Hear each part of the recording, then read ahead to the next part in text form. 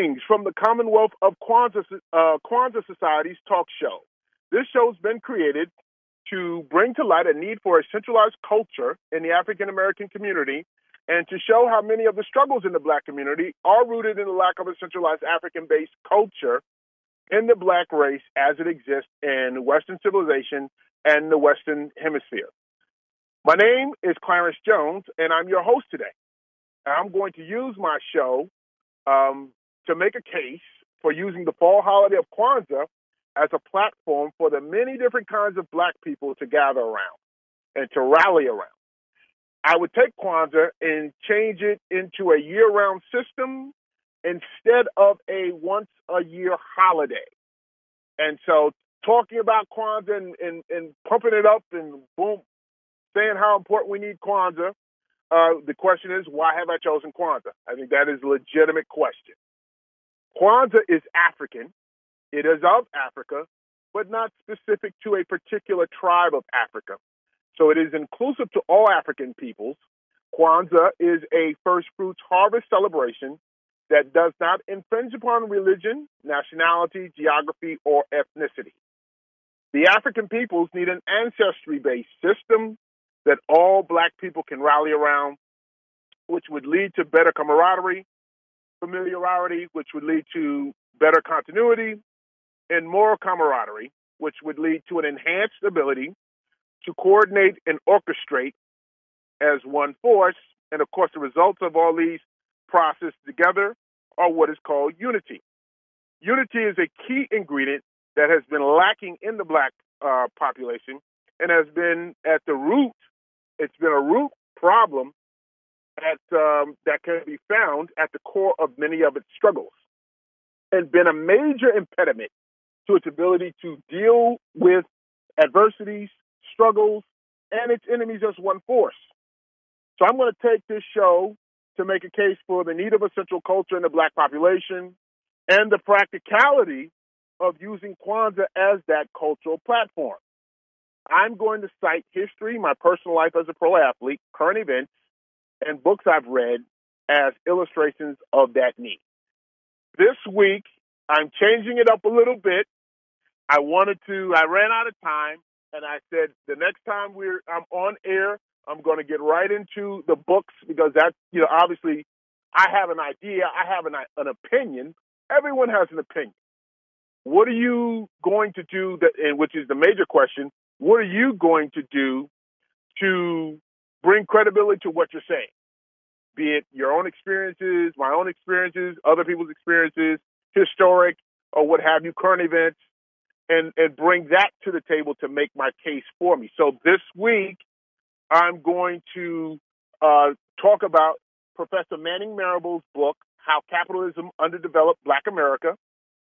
I'm going to read excerpts from the book and talk about it and talk about, to make my case for me. And we're going to ask the questions we're going to look at the Black zombie nation and the lack of Black civilization and the Black man's not inability, because the Black man built civilizations and societies thousands of years ago, but we're going to look into the consequences of him going away from that for the last couple of thousand years. So back to the normal progression of the show. I'm bringing this show to show how important culture is to the survival of any ethnic group. So the question is, what is culture and why is it important? Culture is a playbook for a race. It is a rendezvous point for any ethnic group or sports team. It's a coming together of ideas, shared values, and beliefs. Culture it must be learned. You're not simply born with it.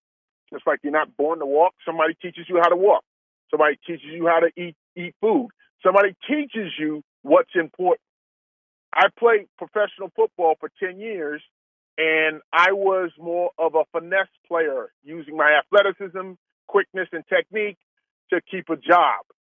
That was not my ideology, though. That was not my belief system with regards to playing professional football or how football was played. I like physical football, hard-nosed, tough types of football, handing the ball off and running the ball instead of passing the ball, and having a strong defense. That is my belief and ideology, even though physically I was not necessarily built to be in that system. That's my belief system. Culture gives you a belief system because it exposes you to the ways of any culture, any system, any belief system of the ethnic group. So it is a connecting point. Culture is a connecting point of the race. It's ancestral rituals, successful procedures, and what have you. Culture is about symbols, artifacts, flags, anything that brings nostalgia and reminds us of who we are, and not only who we are together collectively. Culture is that center point for death and birth rituals. Rituals are very important. Culture is an economic strategic planning of a race or ethnic group, acquisition, business, startups. All that goes into culture. Culture is educating, and your culture can teach you that educating and obtaining a high-paying job is very important to this culture, which emanates from having good grades. Culture does that. Culture is transporting the history of its identities. Culture tells you who you are. Jewish people call themselves the chosen people. We are the chosen ones.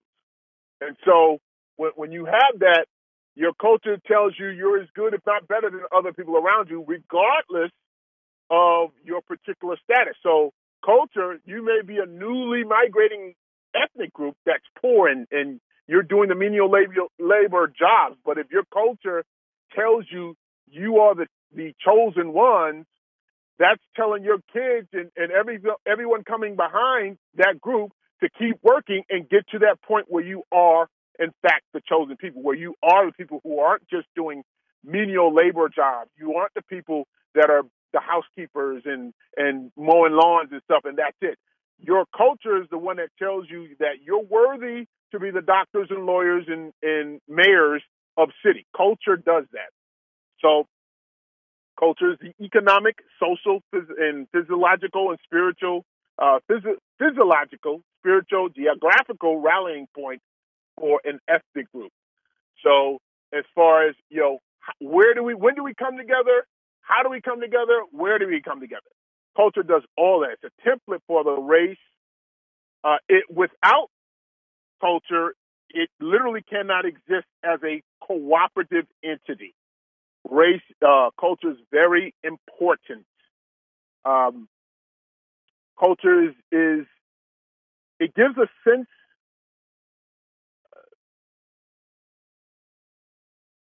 It gives you a sense. It's the rendezvous point for the race. It gives you a sense of identity. It is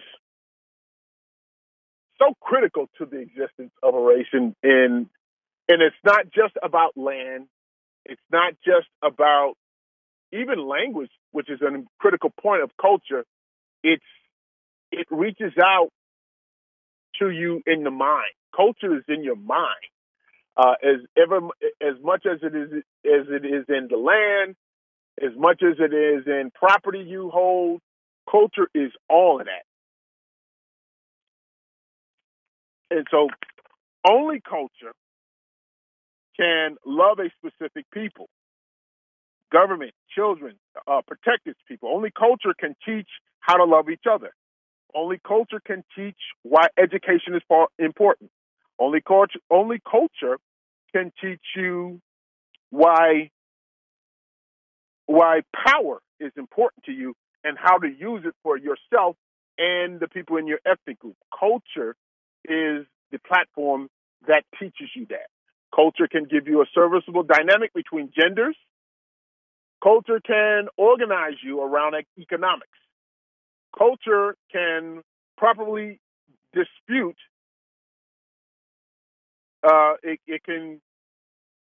Culture can properly distribute life-saving societal developing knowledge. Let me say that again.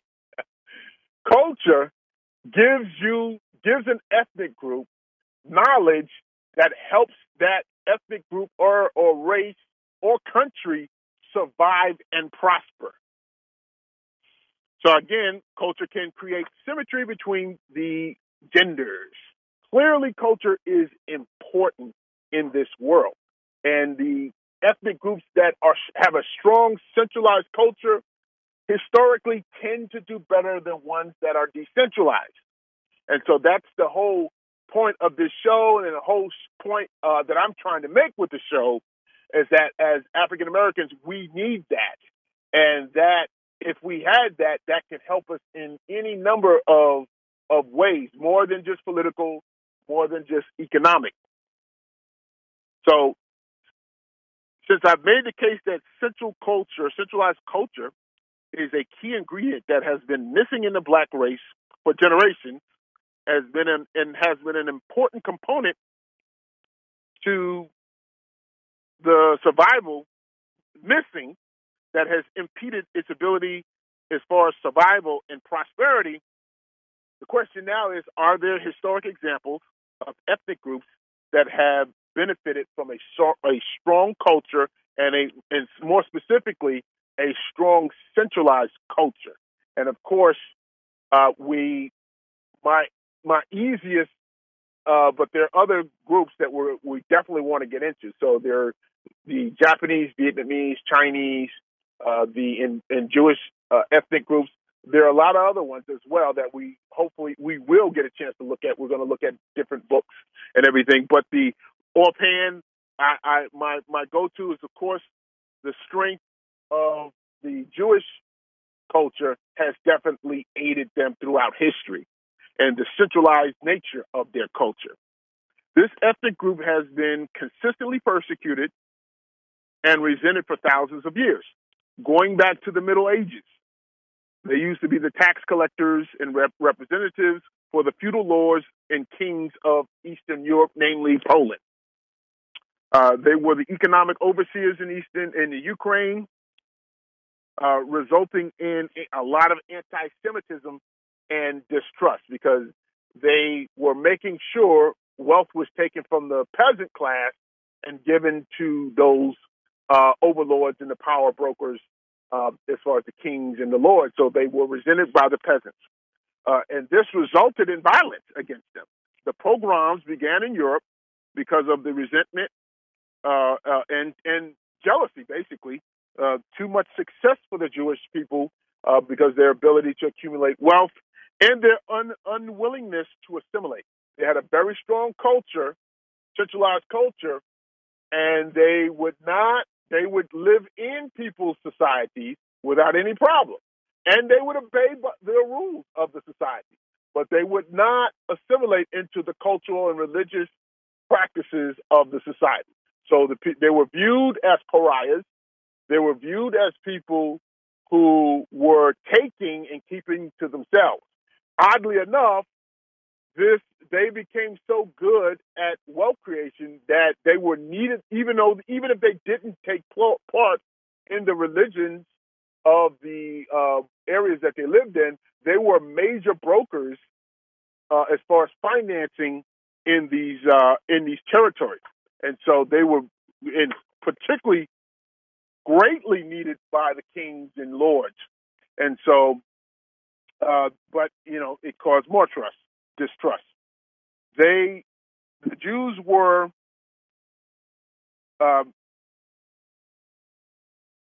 they were basically disenfranchised in medieval Europe. There were laws enacted against them. Literally, they could not own land.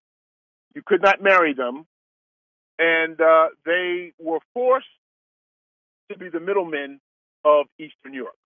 And so, and as middlemen, we mean traders, we mean the garment industry, which they're still strong in today, but also in financing and doing loans and becoming the bankers of the Middle Ages.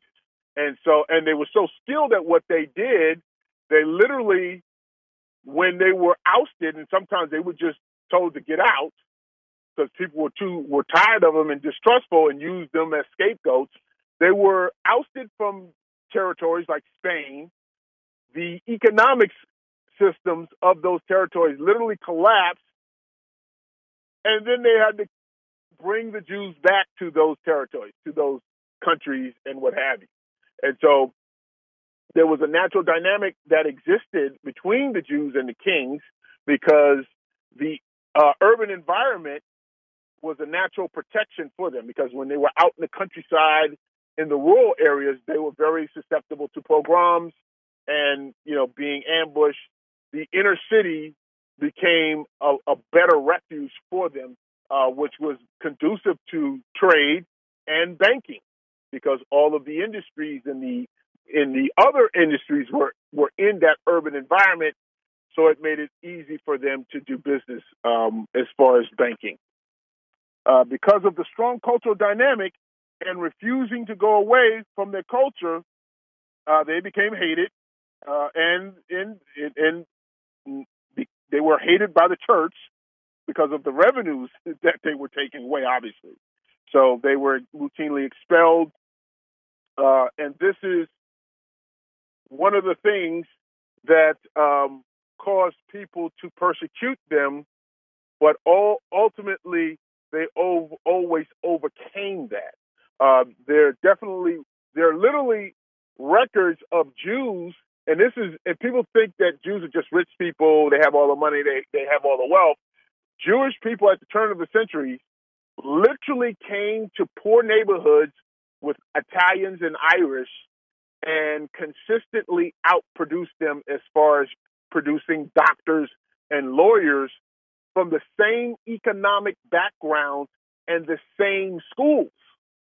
So this is a situation where they were poor, the Irish were poor, the Italians were poor, and even in that environment, the Jewish offspring usually became doctors and lawyers, and certainly became entrepreneurs.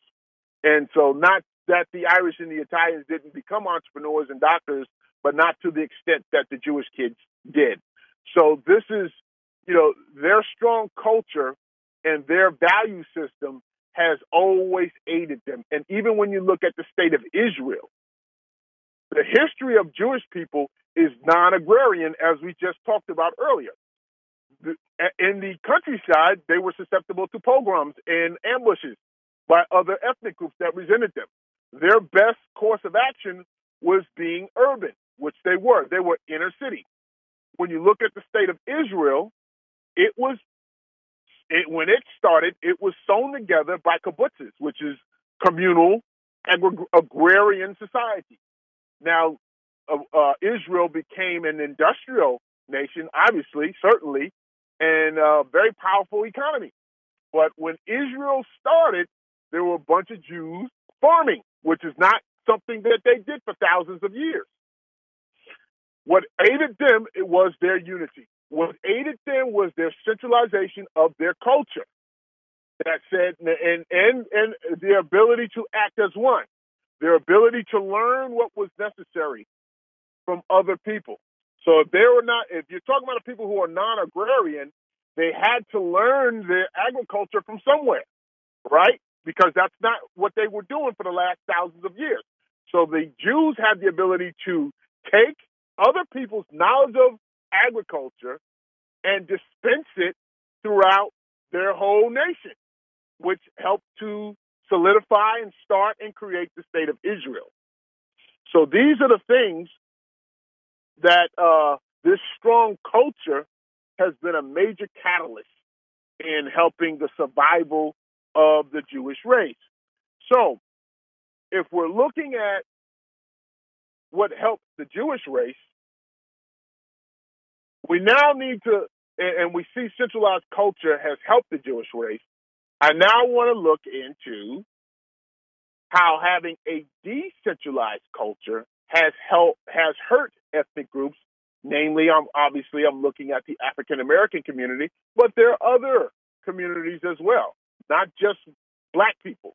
So when you look at, and again, this is an easy thing to reference, when you look at China, when you look at India, massive nations. Both nations are bigger than the United States. England, a much smaller nation, basically colonized both India and China. So how did the question has to be, how did this small, powerful nation and productive nation overtake and control these two powerful, much larger nations of China and India? And of course, the answer is both of those nations were not nations at the time. They were factionalized. There were whole regions. Essentially, they would war with each other before they would war with the British. And so it was easy for the British to make deals with different factions in China, different factions in India to maintain their authority. And if there was a faction that was powerful, to actually work with the other Indians or Chinese against that faction. So that's one of the reasons that aided them in the colonization of China and the colonization of India, the decentralization of both of those countries' cultures. And that was used against them. And so now let's look into the black race and the African American community and the African race, historic African race, and see how having a decentralized culture has hurt them. The great author Chancellor Williams wrote in his book, The Destruction of Black Civilization, that the West African population who occupied that area were in fact refugees from East Africa, where they built several societies and civilizations with one unknown central language that's still unknown that unified them. Because of natural disaster and the immigration of Arab populations from Asia Minor, they began migrating across the continent to the western part of Africa. As this happened, they began splitting up, going into different parts of West Africa and forming their own tribes with their own tribal languages and cultures. Now, this had consequences. With one African country having up to 100 tribes, that's basically have one country with 100 countries inside of it, having no central state to deal with, European incursion was unchecked. And instead of unifying the African population, the common threat that the white incursion, the Europeans posed to the regions, actually, on the contrary, the slave trade caused an infractional-sidal wars to ensue, where African tribes began warring with each other to create slave surplus to sell to the Europeans. Now, let's clarify. You're taught in school that slavery was, okay, white people enslaved blacks, and that's the end of it. Slavery existed in the continent of Africa thousands of years before the white Europeans came to Africa. As a matter of fact, if we want to be, as Chancellor Williams makes a point in his book, basically the Europeans finished off the African. The African population, and particularly when you look at Africa as a hegemony, as a imperial power, with great African nations here, the Ethiopians and great African nations, the Ashanti. All these nations were warring with each other long before the Europeans came. And if anything, the Arabs from Asia Minor began slave hunting and working with other Africans to enslave Africans. So that's simply the fact. The fragmentations that the black race has created a factional reality. And the black man has not needed to build his own nations, his own societies, his own civilizations in 5,000 years about. This has had some dire consequences. The non-nation building, the black male doesn't value power. He values physical prowess over wealth creation. He values, he questions all black authority. He's naturally subservient to any regular authority.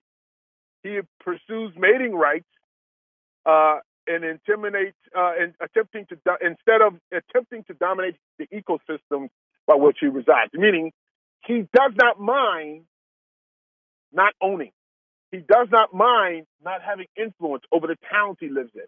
He does not mind not having influence. He almost expects that, not having influence over the states he lives in. And so he does not take much as far as being active in the community like he should. We are more, which leads to other consequences. When bad things happen, we are activism, which is what I call reactivism. Reactivism means bringing to light problems in society, which is a good thing. Activism and reactivism is you're at least doing something. But when we go back to, when we talk about building a civilization, you don't have to have activism because your civilization should take care of that in the first place. And so what is lacking in the Black community, we don't have that. And so we're dysfunctional and fractionalized. So we're out in the middle for bad things and bad things to happen to our population. And then we talk about those negativities, and that's activism. They're at least, let me clarify, they are at least doing something. That takes courage. It takes courage when you're Colin Kaepernick and you take a knee. People don't like that. It takes courage when an athlete says, this is something that I'm complaining about. This is wrong. So we're not putting activists down. We're not putting Black activists down. And we're not saying Black activism is a bad thing. But the reality to Black activism is it is not proactive. It is Black reactivism, and that is not what takes power and creates power. And we've gone away from that. And so the consequences of the Black man not needing to build and maintain his own civilizations in society is he's become remedial in the areas of military science, power creation and acquisition, not even understanding how both of them work together, making him vulnerable to other ethnic groups and a marginal ally at best. The so-called Black community is quick to antagonize and alienate and disrespect one another with an emphasis on not being disrespected. That's crazy. So you better not disrespect them, but they're not really looking to respect you. This ecosystem of hostile discontinuity manifests itself in what I call Black zombie nation. So what is Black zombie nation? The inability to understand power, the inability to pursue wealth creation, nation building. Wealth creation has to operate within an ecosystem. It has to operate within an ecosystem of a nation. That is what protects the wealth building. So if you just start a business, that's good. But what ecosystem does that business operate in? That is a nation. That is a community. That is Black civilization. That is a society. That has to have rules. That has to have direction. That has to have people where people are accountable. All of that is put together, and the glue of that is, of course, culture. If you don't have that, you can't have the other stuff. And so Black Zombie Nation is, we have the inability to create our own security. We have the inability to create its own economy, the inability to create wealth as individuals, the inability to create a diaspora. See, people get confused when they use that word, diaspora. Diaspora is a system by which an ethnic group connects to one another either in any way, with language, with telephones, computers, anyway. We had a diaspora 3,000 years ago, 4,000 years ago. The drum, the African bongo, was a communication device. So you could communicate to people miles and miles away about impending danger, the birth of someone important, the death of someone important. Those bongos were critical component to communication. So there was a critical component to a diaspora. So what other ethnic groups that have a diaspora communicate to each other globally. They communicate with each other locally. And literally, if they have their own language, they can communicate to each other right in front of you without you even knowing because they're speaking their own language. That's what we're talking about when we talk about a diaspora. So not having a culture has affected the blacks, the African American communities, and the African community to create a proper diaspora. Now, people get confused with diaspora because, like there are certain things that I do as an African American that can be related back to Africa and African culture, which is true. Even to rap music, bunches of things that can be elementary. When you break down elementary, goes back to Africa, and so that's tradition, and that's a form of a diaspora. But if a African diaspora existed, I wouldn't be talking. I would be able to talk to people in Nairobi in one language. I would be able to talk to people in Nigeria in an African language, and we would converse back and forth about issues that are important to us and important to them based on their location and our location. We would be able to conduct commerce. Since black people are discriminated in America as far as getting jobs and last hired, first fired. That's the history of the black labor force in America. Well, there are other places where there are black economies, right? What kind of economy do we have with Africa? What kind of economy do we have with Caribbean? What kind of economy do we have with blacks in Great Britain? That's when you talk about diaspora, that is a diaspora. So if you're not talking about that, even healthcare is hard to keep when you don't have a centralized culture. As far as Black Zombie Nation, I don't know if anyone else notices this, but in my area, in where I live in Charlotte, I see Indian people. Now they could be Pakistani, but I'm pretty sure they're Indian, and they all have that East Indian look. And it's not just my community. All the nice communities that have a healthy Indian population, they're always walking. I mean, constantly walk, and they walk in groups. They walk together, and they walk as a family. It'll be two dudes walking. There'll be women walking. But the thing I notice, it's not just one community. I see them doing this all over Charlotte, and so that has to be something cultural. I don't know what it is, but I know what's one of the best exercises that one can do is walking. So that's a cultural thing. So as far as healthcare, culture can help with that. Strategic planning, all those things are parts of culture. And so Black Zombie Nation are people, we're simply not strong at that. We're simply not strong at that. The Black Zombie Nation, not having a central culture, makes the black communities extremely susceptible to gentrification because of the generations not having a strong economic base, and meaning since you're not strong collectively and unified collectively, you did a good job with your kids. They got good grades. They got degrees, and so they can get a nice job. They just can't do it in your community because you don't really own or control it. So they leave. So eventually everyone's leaving generationally. Old people are getting old. So now the property you do own, other people are getting access to it because your young people are leaving, and other ethnic groups are coming over and taking over your communities. And so we tend to focus on emotional issues instead of the military science of taking power. And there's been a consequence to that. So that's Black Zombie Nation. And so today I've created, hopefully, some time to look at Dr. Manning Marable's book, How Capitalism Has Underdeveloped Black America. So I want to not only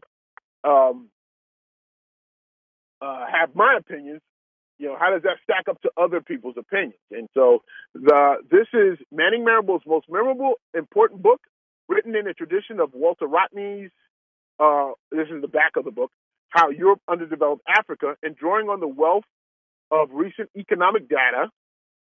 This book systematically examines how all segments of the black community have been exploited by the dual structures of racism, capitalism. Marable also explores the role of patriarchy in affecting Black women and the Black community as a whole. Now, before we get into Dr. Marable's book, like I said, activists, Black activism is clearly important, bringing to the public and bringing to light inequalities, unfairness in society is certainly necessary and something that should be highly respected. Colin Kaepernick, anyone, Dr. King, any type of activism. But when we look into Dr. Marable's book, Professor Marable's book, we're looking at activism and talking about the need, inequalities, and the need for the government to do something about it.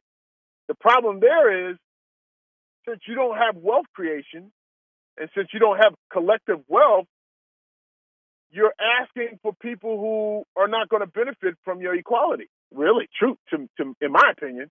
You certainly, if you had more unity and the ability to create an economic power base, that would affect your influence on government.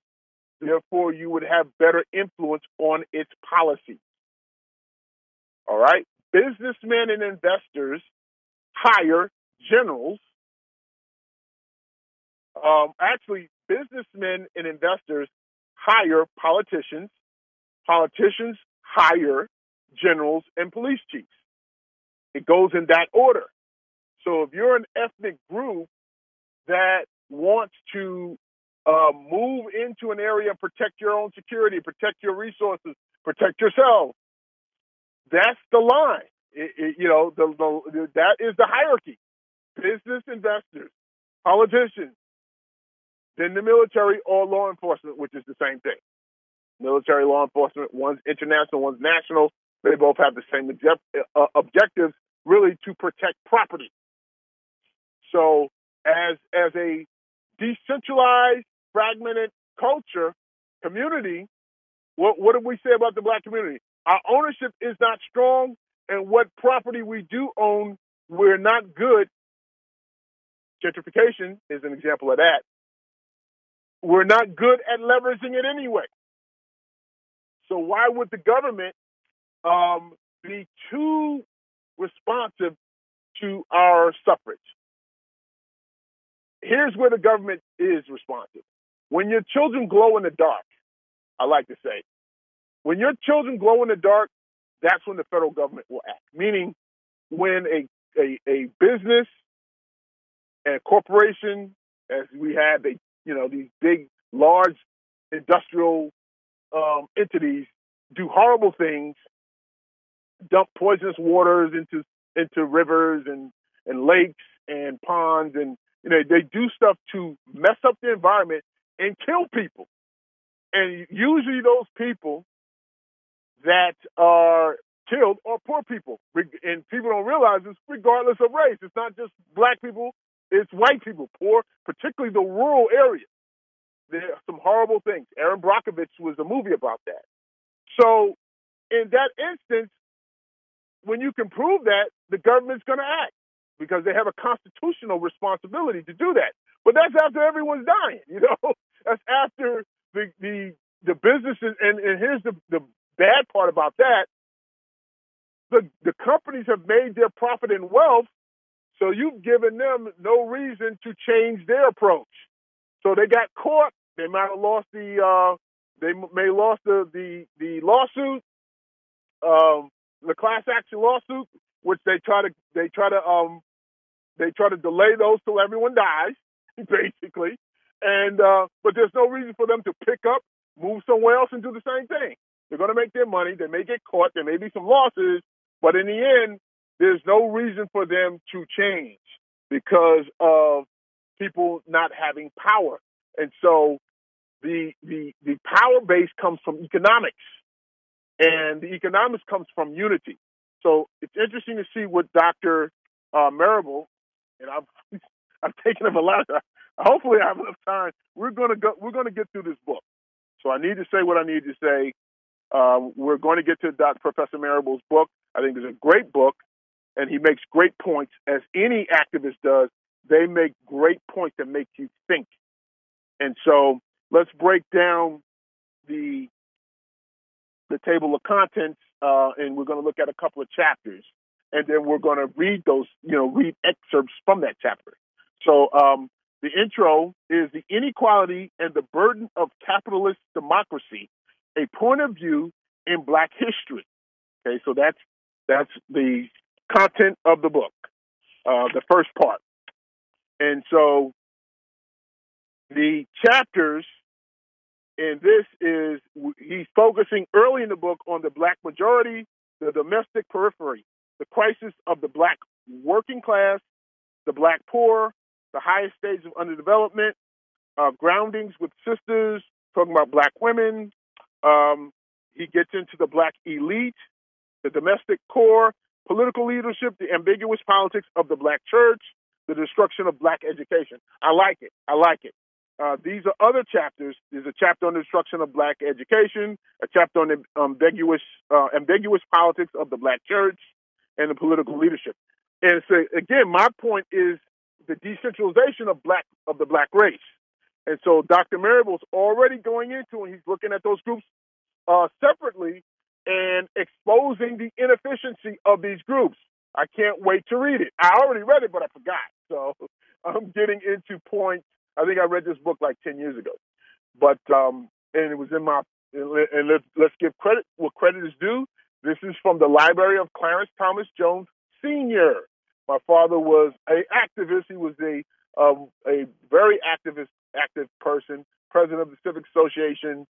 He's a '60s guy, so he was the executive director of a human service agency. Clarence Thomas Jones Sr. was serious business. So there's no way I can get around that. My father was the man in that aspect. And so a lot of the stuff that I formulate, I certainly got from him. And so, since I'm bringing it up, the whole idea of the importance of wealth and business, I essentially got from him, because he worked the lines of activism and social justice and working for social programs. In doing this, he understood where the real power was. Power was with wealth. If you get the wealthy people behind you, you can do it. And so his advice to me is, basically, we need to become the wealthy people if we want to have power to help ourselves. He did not say that directly to me, but when I summarize being around my father, definitely, Clarence Sr., I definitely got that. I needed to start a business. That's what I knew I needed to do. So we're going to look into different parts of this book and take a look at the meanings, at the excerpts of the books, but also relative to Black civilization and Black zombie nation. So this chapter, what chapter are we at? We're at the inequality and the burden of the Black democracy, the burden of capitalist democracy, a point of view in Black history. Okay. All right. So we're in the beginning, the point of view of Black history. The first and fundamental, inescapable problem, Dr. Marable says, the first and fundamental and inescapable problem of American democracy, he says, W.E.B. Du Bois wrote in 1921, is justice to the American Negro. The knotty dilemma of racism was not simply a question of America's failure in race relations. Racism was the core of every issue relating to power, economic production, culture, and society. 30 years later, writing in the National Guardian, Du Bois argued that the twin pillars of white capitalist oligarchy, were domestic racism and colonialism. Until international and domestic racism were smashed, no serious discussion of democracy could even occur in the United States. Du Bois, the centrality. Oh, for Du Bois, the centrality of racism was not just a burden for non-whites, but had to be openly and unconditionally recognized by white progressives. It was only through the development of an anti-racist politics that the real material needs of all oppressed people could be addressed. The fight for black liberation, the realization of democracy for all, making white people, the making of white people. Now, this is an interesting point, and I wrote on the sidebar the making of white people. Professor Manning makes an excellent point, citing W.E.B. Du Bois, saying that racism is the pillar of American society. That's a fact. That is true, and a fact dramatized or brought out by a professor, Dr. Weiss, that talks about the making of white people. And what he was saying was, in the 1600s, the thing that galvanized American society, when and they weren't slaves, when the indentured servants came to America, and you can pull up the Bacon Rebellion of 1676, but it happened before then. But the indentured servants and sometimes the Indians and black slaves or black indentured servants, basically the poor people, at times there would be uprisings, and the poor people would take over the land and property of the rich people. And so the whites, the power in Great Britain, knew that this is an economic venture, and if this is going to be the issue, we're not going to be able to make our money. Basically, all the poor people will rise up and kill and take the property of the rich people, because there are not that many rich people relative to poor people. So they needed to be segmented. The way they did this, and the white people, whether they were indentured servants or not, came here not together. So in 1600 and 1500 in the United States, there were not white people, as Dr. Weiss is saying in his videos and his writing. There were actually English, Scots, Welsh, British, Irish, French, Spaniards. There were a lot of white people that didn't get along with each other. A lot. The thing that put them together was, and he calls his book or the video that I saw, The Making of White People. When the African slave came and he was put at the bottom of the social status, not even talking about the fact that he was a product of wealth creation because he was slave labor and cheap labor, but having him on the lowest echelon of society immediately put all the white people at a higher status. So it became about them being white people and not, Scotsmen, Welsh, Irish, and French. So there was less fighting. It established them as one group. Before slavery, that did not exist. Okay. The Negro, let's see, in this other intro, the true test of democracy, Du Bois argued, was always found in the examination of a nation's criminal justice and penal system for decades. Du Bois used his newspaper columns and articles to challenge the white racist notions of black crime and punishment in the pages of The Crisis, which is a book, is his newspaper, in 1922. He documented the tragedy of a 19-year-old black man who was convicted of murder in New York City. Du Bois argued convincingly that the capitalist society, not the young man, was to blame for the murder, since he was the victim of ghetto education, racist violence, police brutality. In the case of Samuel Moore, written in April 1922, he outlined the plight of a black prisoner who had spent 37 of his 48 years behind bars. In 1931, he criticized the complacency of the Negro petty bourgeoisie towards blacks who were in prison, arguing that the truth is that that we know perfectly well how often the poor blacks are the victims of police discrimination and judicial unfairness, and that their poverty and ignorance make them the scapegoats of our present criminal law. So Du Bois is talking how in the segmentation of society, it talks about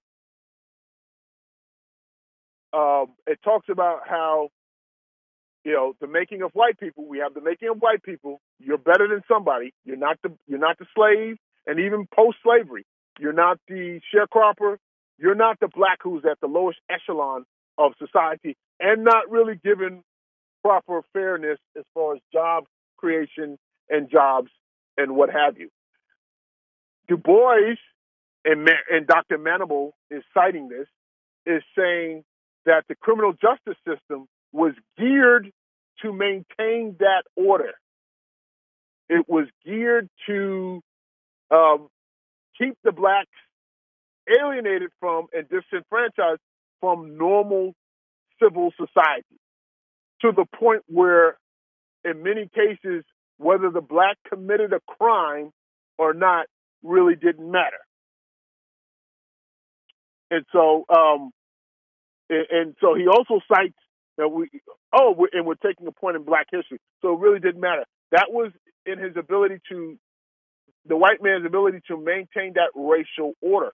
See, my thing is, with a black civilization and a centralized culture, was there a point where, and again, Du Bois is citing in his writing the lack of activity of the petty black bourgeoisie, which means the doctors and lawyers. So they're doing this to poor people, and the people who would know better are not really active in it and their ability to do something about it. A centralized culture, as I said before, creates a better dynamic between rich blacks and poor blacks, working class blacks and rich blacks, so that would give them the ability to act. Okay, the police and all those people operate within a civilization, within a society. You know, was there efforts to try to create your own societies that had its own power-based economics? Well, W.E.B. Du Bois, the great black leader, is citing and he's criticizing the petty black bourgeois, which are the black people with wealth, and he's calling them out. He's already saying that this does not exist, that the continuity to protect the poor from the criminal justice system that was created to basically scapegoat them. And so it was, pretty obvious there were times where whether the black man committed a crime in this history, and even in today's society, but definitely back then, whether a black male committed a crime really was not that important. In citing black history, let's get into another thing, another excerpt from Dr. Manning's book, Manning Marable's book. During the Progressive Era, Woodrow Wilson's New Freedom expanded racial segregation to all levels of the federal government. Simultaneously, many of the most anti-democratic and anti-aristocratic elements of Southern politics were the most reliable allies of black leaders. Well, that doesn't make sense.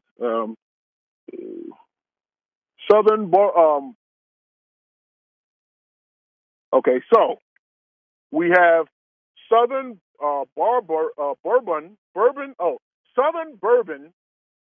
I don't understand what that says. Southern Bourbon Democrats, the commercial class, and landed gentry that dominated politics after 1877 were amongst the staunchest defenders of limited black democratic rights in the face of hostile opposition from the white rural masses. So I think this is saying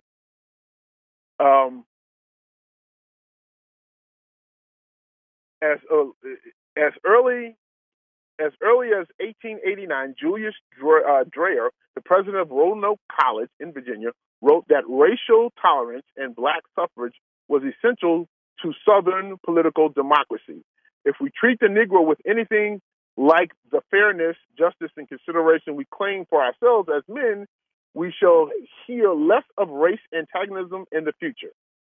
So there were there were voices that were calling for equality for blacks, even in the South. Interesting. That wasn't the reality. That was a minority. The blacks did not possess power. They did not have the ability to punish their enemies. So those whites that were calling for justice and equality were basically a minority. Benjamin R. Riley, a Baptist minister and superintendent of Texas Anti-Saloon League, believed that middle-class black leaders and educators were morally and culturally superior. Wow. Were morally and culturally superior to white farmers and sharecroppers. The Negro, he wrote in 1910, has made himself an exception amongst the people of the earth in the rapidity of his advancement. I've heard this written by Dr. Thomas Sewell, that blacks after slavery actually really progressed really well and became literate very quickly after post-slavery. But see, the problem is, what were they able to do collectively with that? And I think W.E.B. Du Bois is kind of citing that. Dr. Marable is talking about the whites who were saying that give the blacks a fair shake and give them a fair hand. Those people basically were minorities. As we see, Woodrow Wilson was bringing the white segregationist policies from the White House. So in spite of these white people calling for fair treatment of blacks and integration of blacks, there were, the guy at the top was going the opposite direction. And so it calls for me, it tells me the need for a central culture, the need for collective power, economic and political power of black people. So the white conservatives endorsed black educator Booker T. Washington and the state support for black industrial and normal schools, and opposed the complete disenfranchisement of all blacks. Despite the biracial politics of populism in the 1890s and integrated unionism in isolated southern cities, the white working class did not usually accept even minimal rights for black people. So you have a certain portion of white Southern conservatives. I did not pick up on this, calling for fair treatment of blacks, but Southern white working class. And so what we have, and I think this is a great point I wanted to make this week. You have working class whites not really wanting to have fair and equal treatment of blacks. Why? Because these blacks, of course, would be competing with them. So that kind of makes sense. But that goes back to me, that to me goes into black civilization and not maintaining and creating our own societies and civilizations and the consequences of that. And so one part of Black Zombie Nation is the lack of continuity between the working class blacks, poor blacks, and upper class blacks. This has been a historic problem and something that we have to continually be working on. We're about to end the show. Before we do, I want to get into a current event, current observation that gets into Black Zombie Nation and the lack of black civilization. We have a current issue in society about the critical race theory in America. And so there's a lot of opposition to the critical race theory and basically teaching our students and young people more of a realistic history. The reality of that is the opposition that's come up against critical race theory has been abrupt, immediate, and large. And this is what is called military science. And so, see, what a lot of people don't realize, when you start teaching critical race, it's interesting. I don't think it's a coincidence that we have critical race theory when we're now hearing rumblings of black reparations. And I've never heard it. They've always talked about 40 Acres and a Mule, Spike Lee's movie company years ago. that's referring to, the expectations of black reparations after slavery. So that's always been talked about, but not seriously until now. And so it's interesting that, the critical race theory and the reparations are kind of all intertwined, coming around the same time. And so basically, if you talk factual history, there's been a lot of injustice done specifically to black people. And so what are you going to do about it? So that's what, the critical race theories makes that a talking point for millions of young people, white, and that kind of leads to, okay, what are you going to do about it? But the interesting thing about it is how quick and very quickly the opposition to critical race theory came about.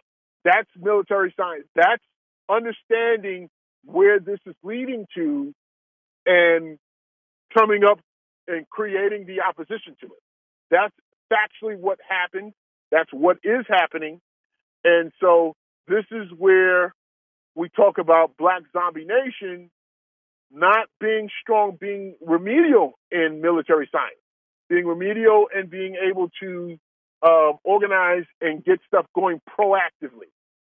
They immediately understand that critical race theory leads to reparations. Reparations is trillions and billions of dollars that apparently no one's interested in paying. So that's a big part of critical race theory. But more importantly than the actual critical race theory, because I think it's irrelevant for black people should be teaching black history, and part of black history is teaching history, and you should be teaching factual history. So if there are people that don't want to teach that, okay, but we should be teaching our kids the truth, and that's a reality of strong ethnic groups. That's one of the pillars to strong ethnic groups in a centralized culture in an ethnic group. They know their history.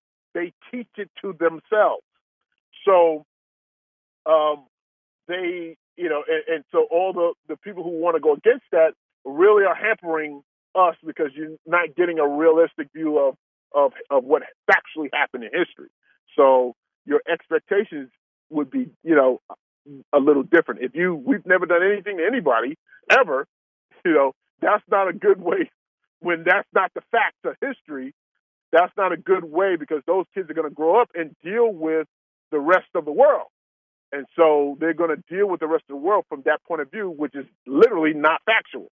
So that's there are consequences to that. So the ethnic groups that want to teach the truth, all of it, and good and bad, and see what we can see, what it's for, what it should be used for, is to learn from.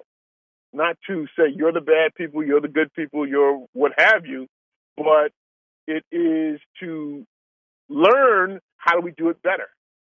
So our children, our 8-year-olds, our 9-year-olds, and our 12-year-olds in our school systems, the gauntlet should be given to them. How can we build on democracy? How can we do it better? And so it's hard to do that without having that factual truth. But the bottom line of my show is the military science of the white population realizing what critical race theory would lead to and putting an immediate roadblock up to it. So, and they've done that. But this week's been very interesting, a lot of fun. I've taken this time to make my case for the need of a centralized culture in the African American community and the consequences of not having a centralized culture in the African American community. I've liked taking a look at other groups that have had centralized culture, strong central cultures, and how they benefited from it. And so I've made my case this week, and so we'll be looking forward to talking to you again. Thanks for your time.